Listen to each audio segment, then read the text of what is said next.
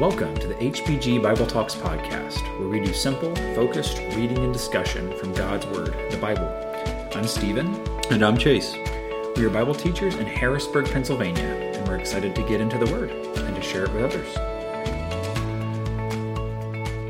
All right, well, welcome back to the podcast. We are picking up today in Ephesians chapter 2 and verse 11. And we are talking so much in this book about what God has done through Jesus Christ. The Gospels give us the raw story, and it's not really until the letters of Paul and other apostles that we get the unpacking of the story. What actually happened at the cross? Right.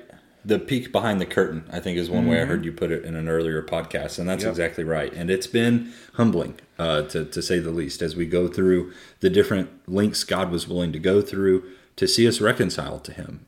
Last week, we got to talk about chapter 2, verses 1 through 10, where it emphasizes just how dead we were, but how much love God had for us, that He was willing to give His only Son, so that we could have hope. And it was through Jesus' resurrection that we too are going to be resurrected and have been resurrected and forgiven of sin. Mm-hmm. And it emphasized that we don't get to brag about any of that. It's not our work that saves us, but we are saved by grace through faith. It's not anything we did ourselves, but it's a free gift of God. And so that's what we put our emphasis on last week. And this week we're going to turn our attention to some of the Gentile readers that would be in this church in Ephesus, and Paul is going to describe to them just how far off they really were as well, but in the same way God reconciled them as well. Yeah, and one helpful way I've heard this chapter put together is in chapter 2, verses 1 through 10, he's talked about the new life that we have individually in Christ, and starting in verses 11 through the end of the chapter, he's going to talk about the new life we have collectively, the new life we have together in Christ, Jews and Gentiles alike. And unity is one of the great themes of the New Testament, specifically of the letters. And Paul is constantly writing to bring people of different backgrounds, different nations together in Christ. So let's read Ephesians 2, verses 11 through 22. I'm reading from the English Standard Version. Therefore remember that at one time you Gentiles in the flesh, called the uncircumcision by what is called the circumcision, which is made in the flesh by hands, remember that you were at that time separated from Christ, alienated from the commonwealth of Israel, and strangers to the covenants of promise, having no hope and without God in the world. But now, in Christ Jesus, you who once were far off have been brought near by the blood of Christ. For He Himself is our peace, who has made us both one, and has broken down in His flesh the dividing wall of hostility, by abolishing the law of commandments expressed in ordinances, that He might create in Himself one new man in place of the two, so making peace, and might reconcile us both to God in one body through the cross, thereby killing the hostility. And He came and preached peace to you who were far off, and peace to those who are near. For through Him we both have access in one Spirit to the Father. So then, you are no longer strangers and aliens, but you are fellow citizens with the saints, and members of the household of God, built on the foundation of the apostles and prophets, Christ Jesus Himself being the cornerstone, in whom the whole structure, being joined together, grows into a holy temple in the Lord. In Him, you also are being built together into a dwelling place for God by the Spirit. Okay, so Paul's pretty clear in verse 11 who he's going to address and who he's talking about now. He says it's the Gentiles in the flesh. And he, out of the gate, recognizes the obvious thing that divides the Jews and the Gentiles, and it's the issue of circumcision. So he calls them the Gentiles, but he says, but you were also called the uncircumcision by the so-called circumcision, because circumcision was a Jewish practice. It goes back as early as Genesis chapter 17, when God calls Abraham out of his home country and establishes His covenant with him, and part of that deal was Abraham had to circumcise everyone in his household, whether it was his blood relatives or just his servants. Everyone in his household had to be circumcised And that was something that was carried out throughout the rest of the Old Testament for the Hebrew nation. And so this is what set God's people apart from the rest of the world, was in this covenant of circumcision. And there were some strict practices that God gave his people in the Old Testament about being separate from the nations. And I think that was intended to keep God's people insulated from the idolatry and the sin that was going on. But unfortunately, by the time we get to the New Testament, it had often become an attitude of superiority. It had become an attitude of exclusion, not just to keep away from the sin, but kind of a holier than thou kind of thing. And so he's like, you Gentiles, you've been called names before. You've been put on the outside by Jews before, but Christ has come to make you one again. And I just appreciate how he talks about the Gentiles as a group and what they used to be. This is really similar to what he did in verses 1 through 10. Exactly. Where he said, hey, you were dead. Look at what happened to you individually. And look at his description of the Gentiles in verse 12. You were at that time separated from Christ. I mean, that's the idea of spiritual death.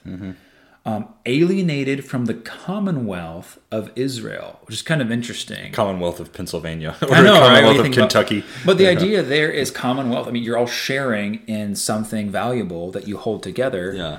Israel had these promises from God. They had this covenant with God.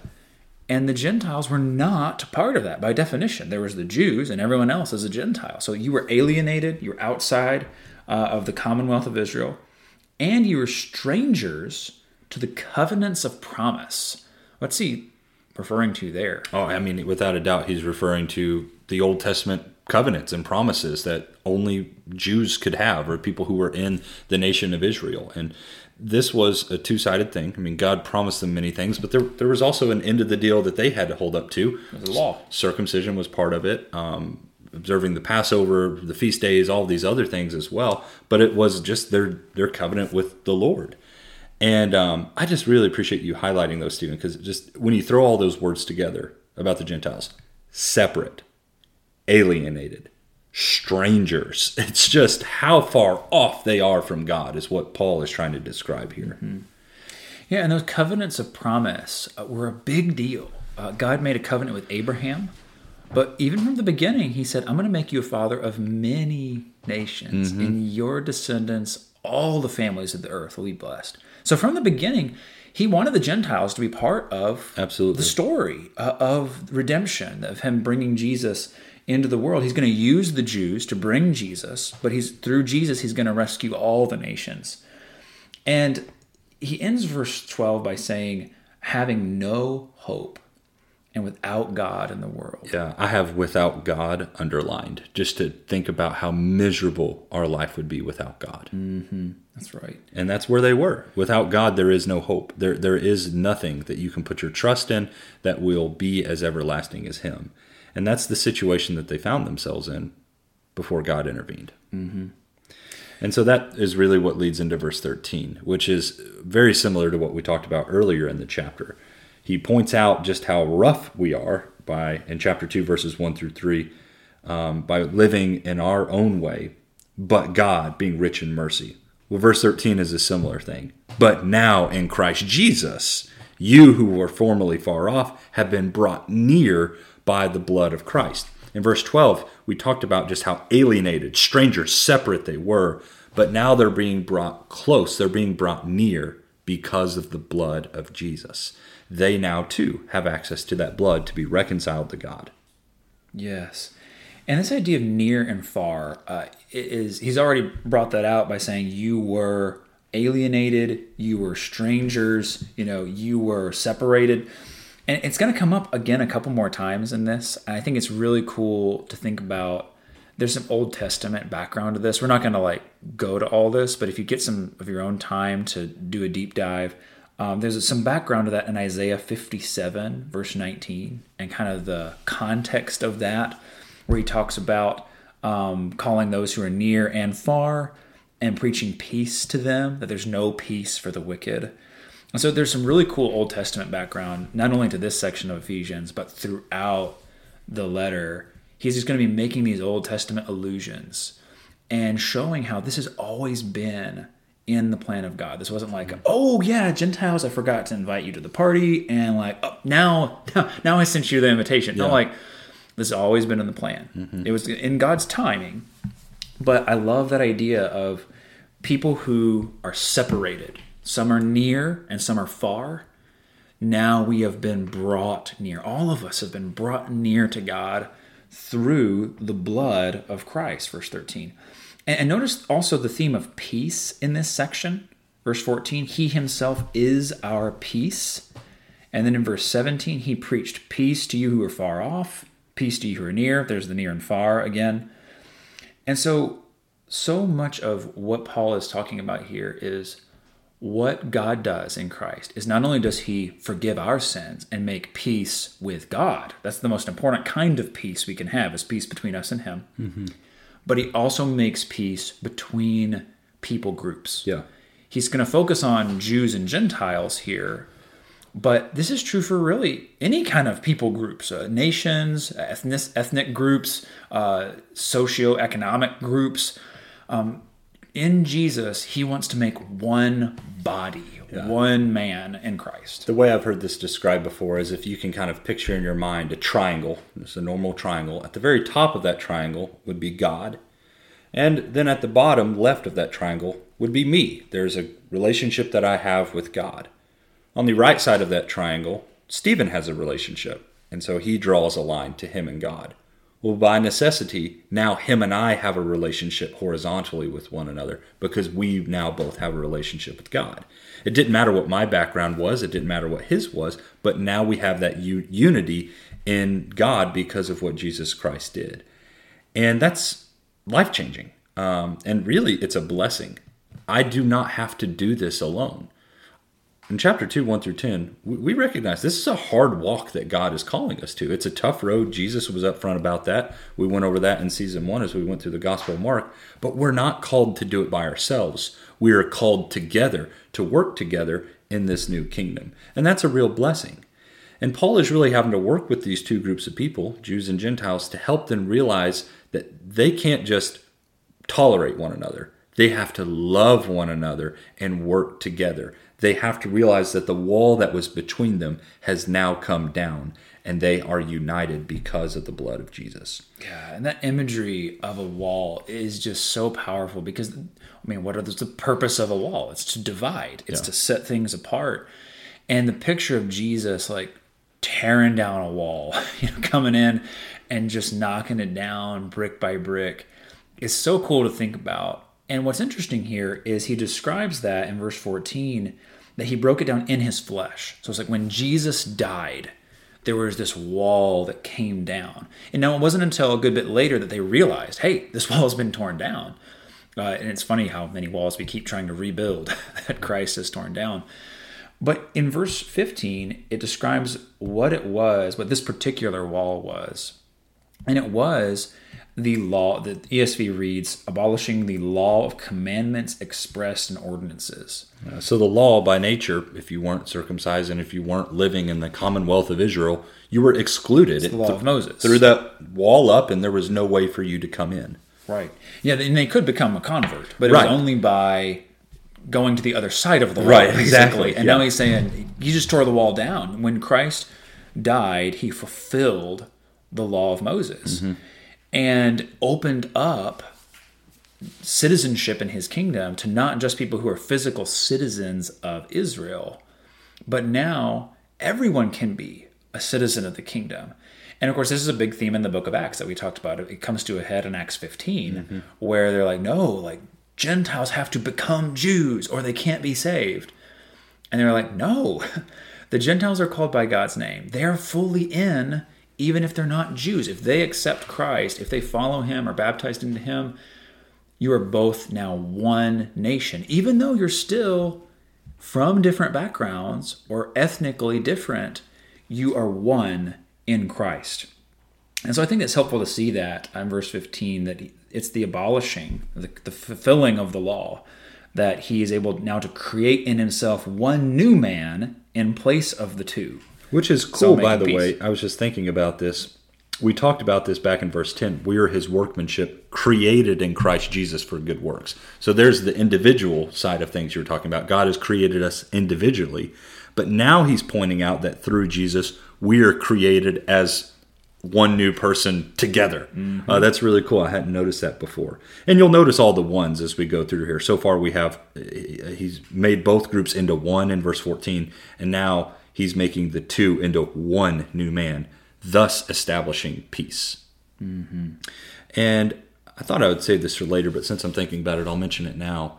As we look out in the world, there's not a whole lot of peace, is there? No, indeed. Yeah, I mean, there's just constant turmoil and strife and arguing, and it's a pretty scary thing to look at.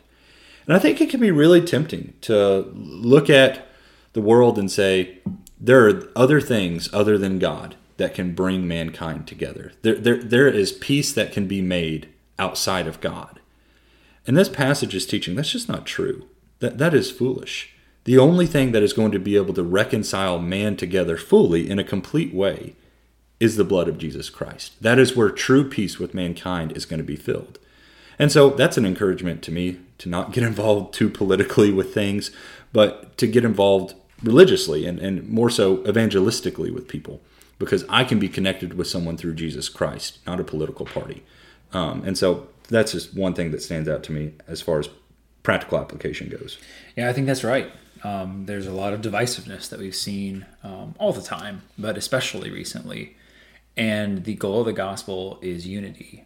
Now, there are standards for that unity. It's not just a surface level unity. Oh, let's all just get compromise. Along. Yeah, but it is we're all coming to Jesus as our king.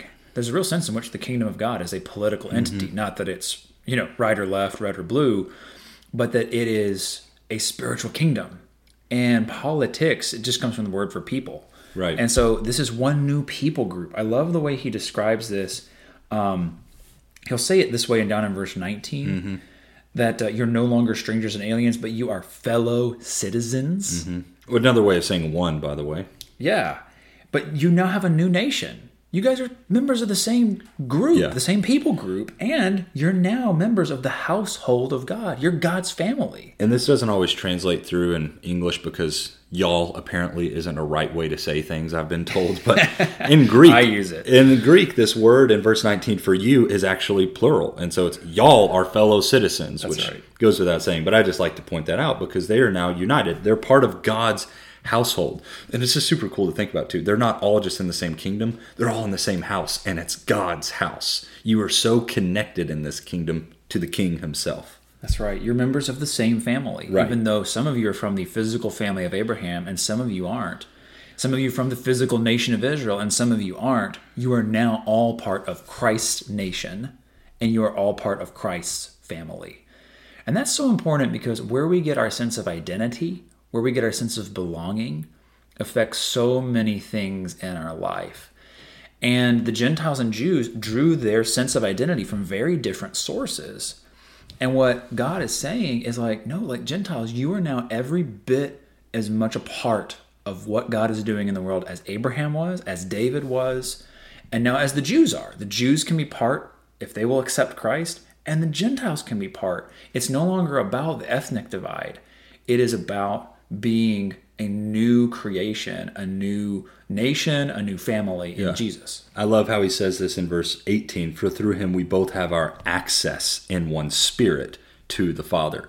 We're all hopping on the same elevator. There's no dividing. It's all through one spirit that we have access to God. That's super cool. That unites us. Yeah, and it's really cool as you go through this. There's going to be 7 ones that are discussed in chapter 4. Yeah. One spirit, one body, and how many of those ones are already coming up in the text is really cool. Yeah.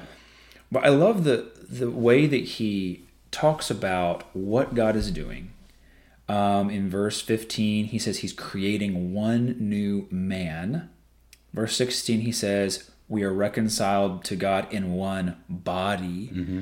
I mean, there are a lot of different analogies that are used to talk about God's people. Like we are a building, we are a field. But one of the most close-knit analogies that he can use is the example of a human body. Body's personal to us. Yeah. When my hand hurts, everything goes to help. It's like it's the same body. You're like literally part of the same object. And that's what he's saying is like you Jews and Gentiles have been so far apart. You've been like two separate bodies. And now he's like fusing this together to make one new body in Christ that cares for itself, that cares for one another. It is powerful to think about, like, that person over there, like I'm part of the same body with them. Like they may be a different part of the body than I am. They might have a different set of skills. They might have a different strength than I do, but we're part of the same body in Christ. And so this idea of Jews and Gentiles being together in one body, working together for Christ, is powerful to think about that. And so remember that, because Paul's going to pick that analogy up later in chapter 5, and he's going to tell us who the head of the body is and make some cool comparisons in our personal lives as well. Yeah. So now this kind of leads us, we've already kind of started it, but into the discussion of verses 19 through 22. I'll just read that again. It says, "So then you are no longer strangers and aliens, but you are fellow citizens with the saints and are of God's household, having been built on the foundation of the apostles and prophets, Christ Jesus himself being the cornerstone, in whom the whole building, being fitted together, is growing into a holy temple in the Lord, in whom you also are being built together into a dwelling of God in the Spirit." So we've already talked about verse 19, that, again, you're no longer strangers and aliens. Those were terms that he used back in verse 12. But now you are fellow citizens, again, part of a new nation, and members of the household of God, a new family. But the third analogy he uses, and again, there's a bunch of different ones. You're one body, fellow citizens, members of the same family. And now he says you're part of the same building. Yeah. And he's going to get a little more detailed. Yeah. Who built it? The different parts of this. Yeah. God is building you up. And what's kind of interesting is like the foundation. So like the foundation is the most important, in some ways, part of the building, because without the foundation, the whole thing falls down. Yeah, absolutely. I actually one of my first jobs ever was pouring basement footers and foundations. And so I always feel very personal to this application because it was an important thing. You had to get it right. I mean, inspectors came from the city to make sure we were pouring the foundation of this house right, because if not, the whole thing is going to collapse. And the cool thing in Jesus is, it's the best foundation that's ever existed. Not only do you have the apostles and prophets. Well, and what's interesting on that is like, well, I get that Jesus is the foundation, but why the apostles and prophets? Like, yeah, sure. I think it adds to Jesus is the cornerstone. He kind of started all of it, but the apostles and prophets were the ones that he sent out to finish forming it, if you will. Right. And that really leads well into how we were going through season 2 in the book of Acts. You see Peter and all the other apostles and even prophets themselves come through and really establish the young church and build it up the way that it needs to be. But it was all starting with Jesus Christ being that cornerstone. That's right. And one of the important things that Jesus said in John, I believe it's John 16, where he says, "I have many things to tell you now, but you're not ready for them."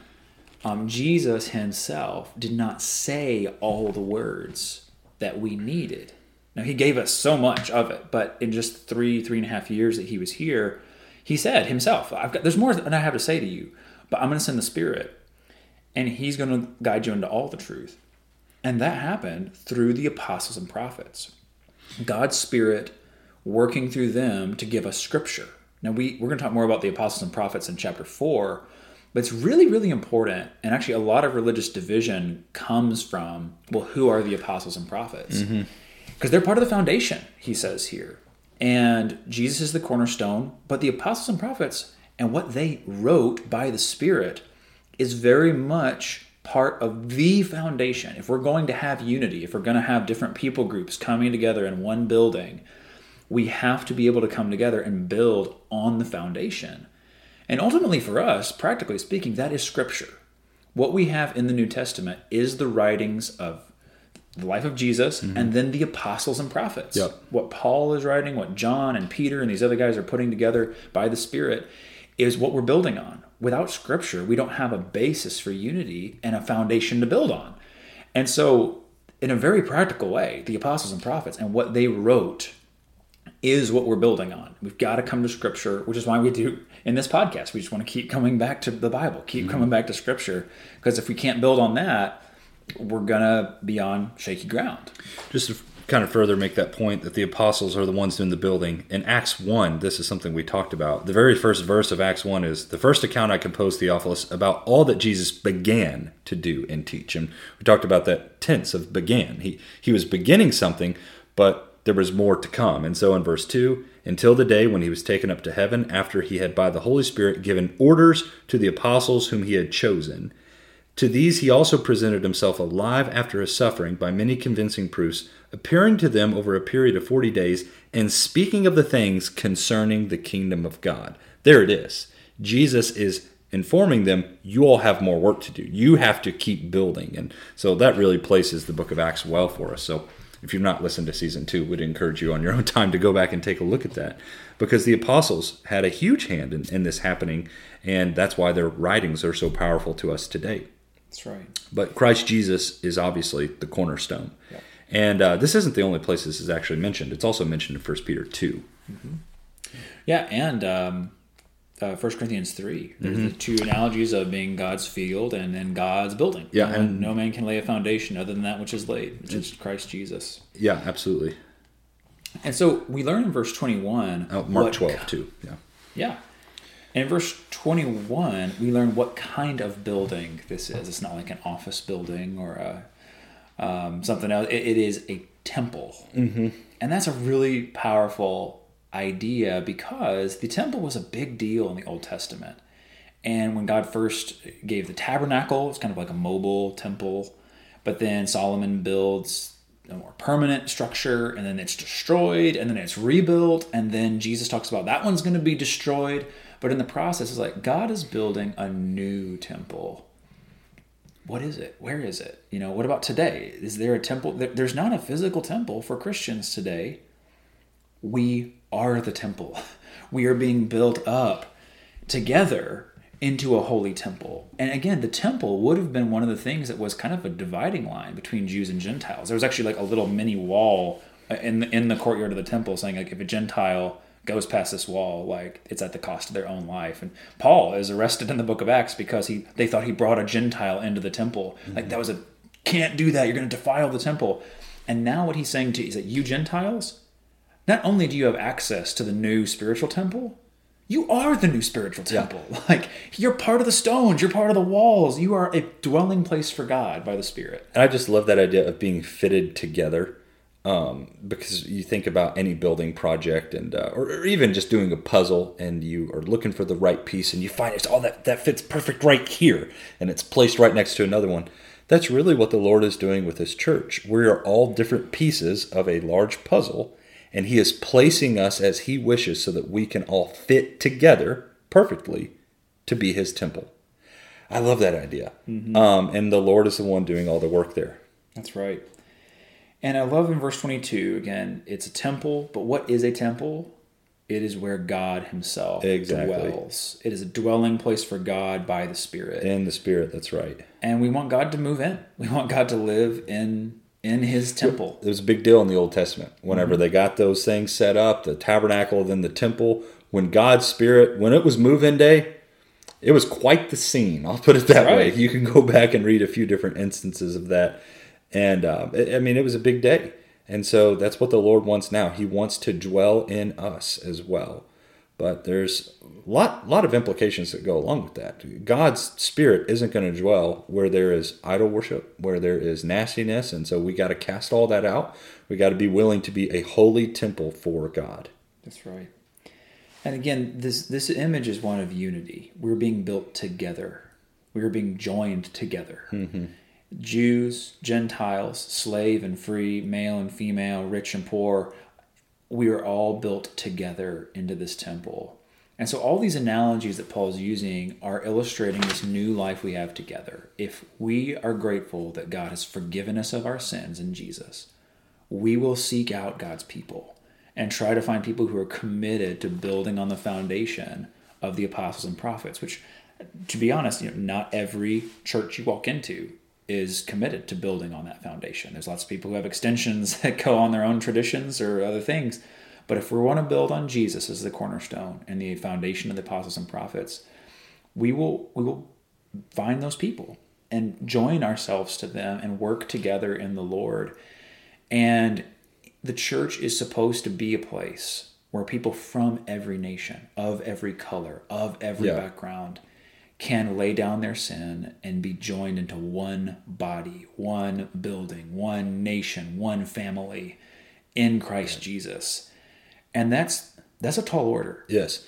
And it's a self-check. That's what this section's also for. Am I harboring any type of resentment or prejudice to somebody based off of the color of their skin, based off of their economical background or social background or whatever have you? If I'm harboring some type of resentment toward that person, you need to remember Christ died so that we would be united and peace would be brought. So we got to do away with that thinking. We've got to set that aside and learn how to be united despite skin color, background, whatever, fill in the blank. We've got to be united in Jesus. That's right. Christ didn't just die to unify us with God, but with each other. Amen. So Paul's actually done a pretty good job at talking about the Gentiles already, but in chapter 3, he's going to go into more detail about that, about his work with Gentiles. And as we read through the book of Acts, that's one thing we notice is that Paul had a huge emphasis on going to the Gentiles. And he's going to talk about his stewardship in that, Lord willing, in the next chapter with a brief interrupted prayer that he'll get into. So we'll dig into that next week, Lord willing. Yeah, thank you guys so much for listening. If you're enjoying what you hear on the pod, please subscribe, leave us a rating or a review. If you'd like to study this further, we know that we're just touching on some themes that can go a lot deeper into, please reach out to us, 717-585-0949, capitalcitychristians@gmail.com, or check us out at capitalcitychristians.com. Thanks so much for listening.